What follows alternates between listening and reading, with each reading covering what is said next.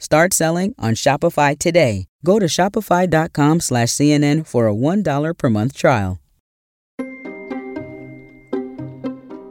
Tomorrow night in Iowa, voters will finally start the process of picking the next president of the United States.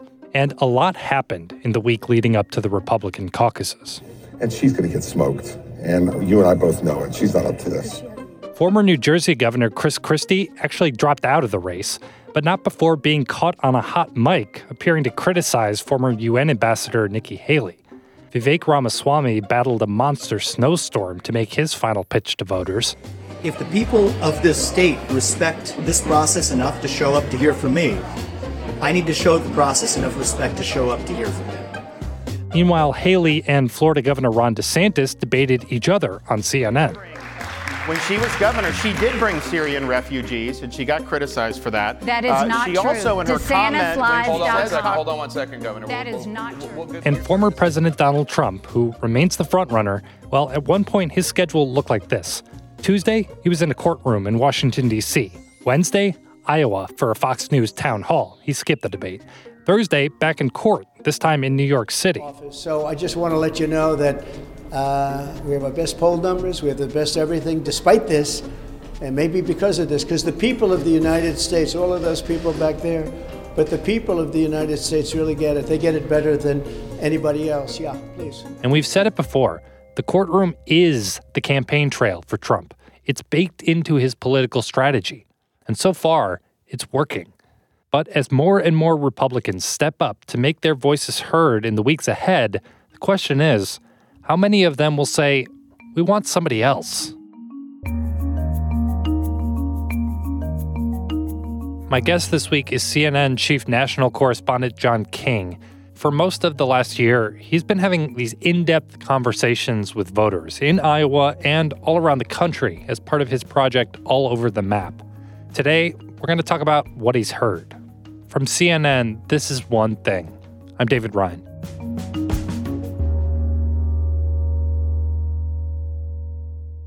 John, for months and months, we have been saying that former President Trump is, far and away the front runner in Iowa and for the Republican nomination, despite 91 criminal charges, despite being kicked off the ballot, for now anyway, in 2 states based on the 14th Amendment and the insurrection ban. Is that front-runner status still the case as Iowans turn up to caucus? All the data tell us that, David. The question is, will Iowa voters tell us that when they vote on the 15th? Look, we have a history of Iowa surprising us, right? So, is it possible somebody beats Donald Trump? I think we get paid to have an open mind. We get paid to watch and wait. We shouldn't be trying to write the last chapter of the book. But all the data tells us he's overwhelmingly ahead in Iowa, so it would be a huge shock. So then the question is, if he wins, how big is the win? And then how does the political class spin that? Is it a big win and he's off and running? Is there some sign of vulnerability? That will be the big conversation on late night 15th and into the 16th. Who are you? What makes you tick? Okay, so my name is Betsy Sarcone. I grew up in Des Moines, Iowa. My name's Priscilla Forsyth. I'm a criminal defense lawyer. My name's Chris Mudd, and I own a company called Midwest Solar Installers. So for 5 months, we've had these fascinating conversations with Iowa voters because we wanted to answer that question. Is Trump inevitable? Is he invincible? And what we have found, backed up by the data, is that about half of the party, maybe it's a little more, maybe it's a little less, but about half of Republicans want somebody else. And I believe that is predominantly driven, not exclusively, but driven by women, different kinds of women, which is A, what makes it interesting, and B, which leaves me saying, let's keep an open mind to the end. And so what did those conversations look like? Like, what did people tell you? So you come to the Des Moines suburbs. To me, this is the biggest question mark of the state. 60,000 new people living in the Des Moines suburbs since the 2016 caucuses when Ted Cruz barely beats Donald Trump. And that's the beginning of the Trump takeover of the Republican Party. 60,000 new people live there. Now, they're not all Republicans. They're not all voters. But that's a big wild card to me. That's where we meet, Jocelyn Taylor. I just think we need to start to move on into a younger generation. And Trump's right there with Biden. So he's not, I don't consider him in that pool of a Haley and a DeSantis. And she essentially helps businesses that are looking to build new buildings. She helps manage the construction projects. She's an entrepreneur. She's a single mom. She's a working mom. She's really busy. Betsy Sarcone. I think the victim mentality has run its course. I think at this point, accept responsibility here. I mean, there's clearly things going on. I do believe... Real estate agent, working mom, single mom, really busy. They want no part of Trump. They voted for him before. They want to move on. They're tired of the caustic language. They're tired of the criminal stuff. They just want a new president. But then you move way down to Ringgold County in the southern part of the state, one of the most conservative counties in Iowa. I love being in the pasture with the cows. That's where we meet Shannon Ebersole. We raise Maine Anjou cattle. And we sell a lot of replacement bulls and heifers and grass-fed beef. And you've been doing this how long? About 25 years. She's a rancher. She's got cows. It's a cattle ranch. It's a farm. She voted for Trump. I love what he did for small businesses. I love what he did for agriculture. I wish he could have done it a little bit quieter. She loved the Trump economy. She loved the deregulation under Donald Trump. She hates the Trump chaos. He inflamed a lot of people to do a lot of crazy things that I don't think that's really who we are. She says her liberal friends are afraid if Donald Trump becomes president again. She wants to move on. Then you go out to Sioux City, you meet an attorney, Priscilla Forsyth, caucused for Trump in 2016. I like him. Why? Well, he does have charisma. I mean, whether you like him or not, he does. I liked his policies. I believed he was going to do what he said he was going to do. Voted for Trump in both 2016 and 2020. She's a lawyer. She says some of this legal stuff is probably true. I think the country needs to move on. I think we need to get rid of Biden. I think we need to get rid of Trump. I think we need to move on. So that's where you get, an attorney in the western part of the state, very conservative, a farmer down in the southern part of the state, suburban moms, more traditional, Trump kryptonite, as I call them there. So there is an interesting possibility of a coalition because all four of those women I just mentioned are for Nikki Haley. Right. I was going to say, do they all want the same other candidate that isn't Trump? They do at the moment, and they're attracted to Nikki Haley. One of the interesting things in Iowa, though, is there are strategic conversations. Our voters are involved in these strategic conversations.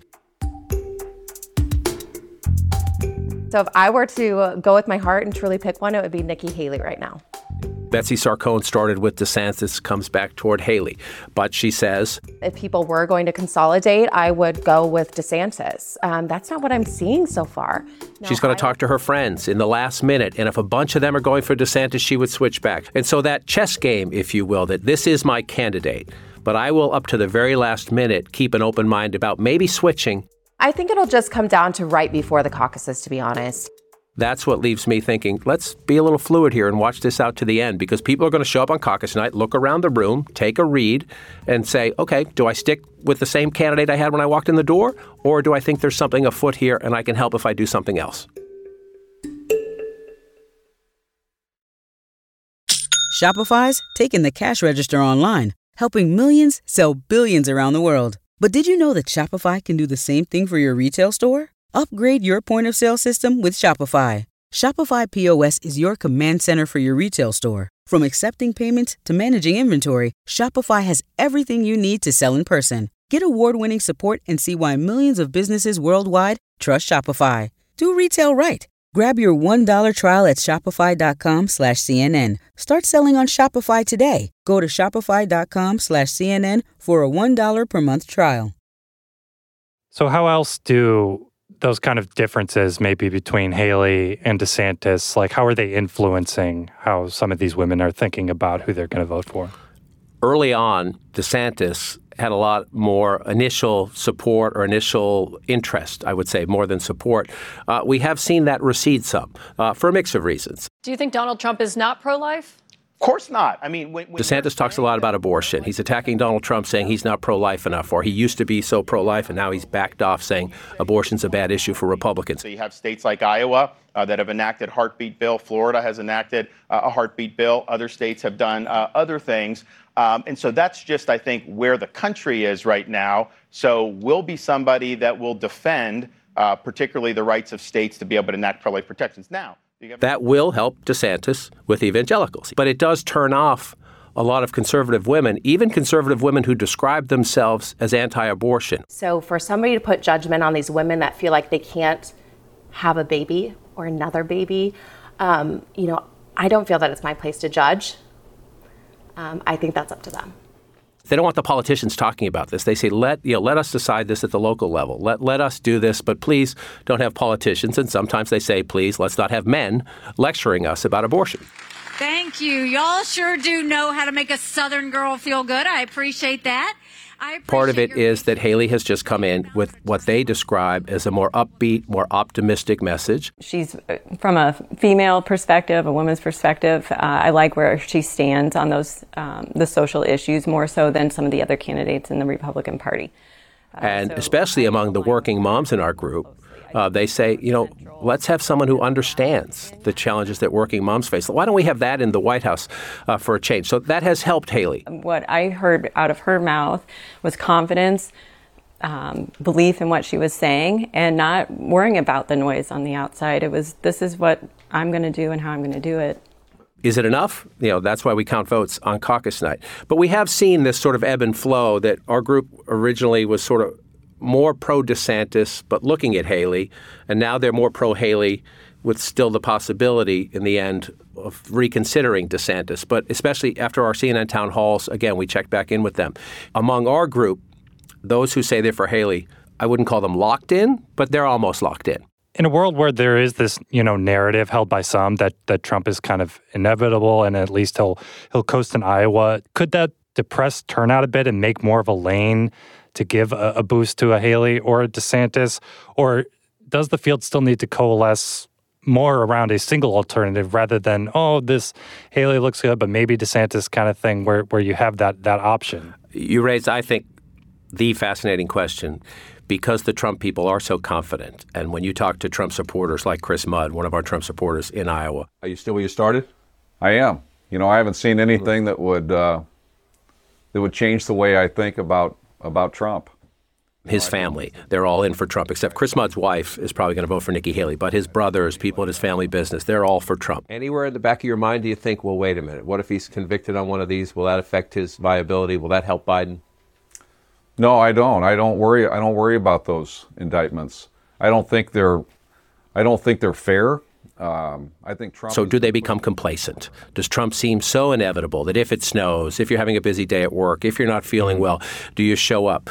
To the Trump campaign's credit, whatever you think of Donald Trump, they have a much more professional organization this time. We have these polls that show us we're 35, 40 points up. Forget them. Pretend we're 1 point down like you young So guy you touch on something I think that is very important, but the Trump campaign does seem to be aware of it. Boy, I tell you, the biggest risk is you say, we're winning by so much, darling. Let's stay home and watch television. Let's watch this great victory. And if enough people do that, it's not going to be pretty. But we're not going to let that happen. I'm going to be. Then the second part of your question is there a consolidation? If somebody wants to come out of Iowa, maybe it's second place, but with a wow, is this possible as we move on to New Hampshire and beyond? It's going to have to be more consolidation than the polls show us exist right now.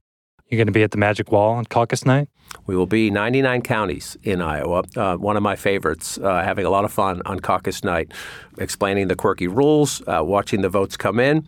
Iowa has changed so much. This is my 10th campaign, and Iowa is so different now than it was when I started in 1987, 1988, that for me, just the learning curve and studying the change and watching the change sometimes unfold on live television in front of you as the results feed into the Magic Wall. That's what makes it so fascinating. I was going to say, can you give me one place or one specific trend that you're going to be looking for that would tell you like early on that, this is not going the way that we thought it was going to go? I'll give you two. Watch those Des Moines suburbs where the big population growth has been. One of the things I always focus on when you're doing an election is, sure, you're going to compare it to the last one, but what's new? What's different? Well, the Des Moines suburbs have grown exponentially since the last competitive Republican presidential caucus. So watch there. And then we've known this for years, Donald Trump's bread and butter, his greatest strength is rural areas, where there may only be a couple hundred votes here, a couple thousand votes there, but they're mostly for Trump. That's where he gets 70%, 80%. And when you add that up, you take 50 small rural counties. That's how you run up the score. Right. You add up all those votes, that runs it up. So if you see Trump voters coming out of the woodwork in the tiny rural counties, well, then Trump's going to win.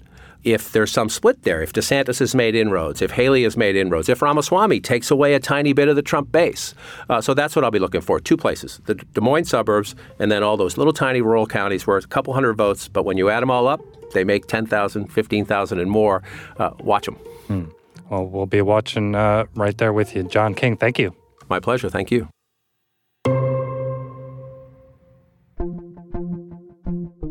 One Thing is a production of CNN Audio. This episode was produced by Paolo Ortiz and me, David Rind. Our senior producer is Fez Jamil. Our supervising producer is Greg Peppers. Matt Dempsey is our production manager.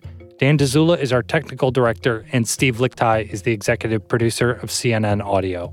We get support from Haley Thomas, Alex Manasseri, Robert Mathers, John Dianora, Lenny Steinhardt, Jameis Andres, Nicole Pesaru, and Lisa Namarau. Special thanks to Ali Malloy and Katie Hinman. Don't forget you can follow all the results from Iowa on CNN, on CNN.com. We'll have live updates there. And, of course, at the CNN 5 Things podcast, we'll keep you up to date. We'll be back next week. I'll talk to you later.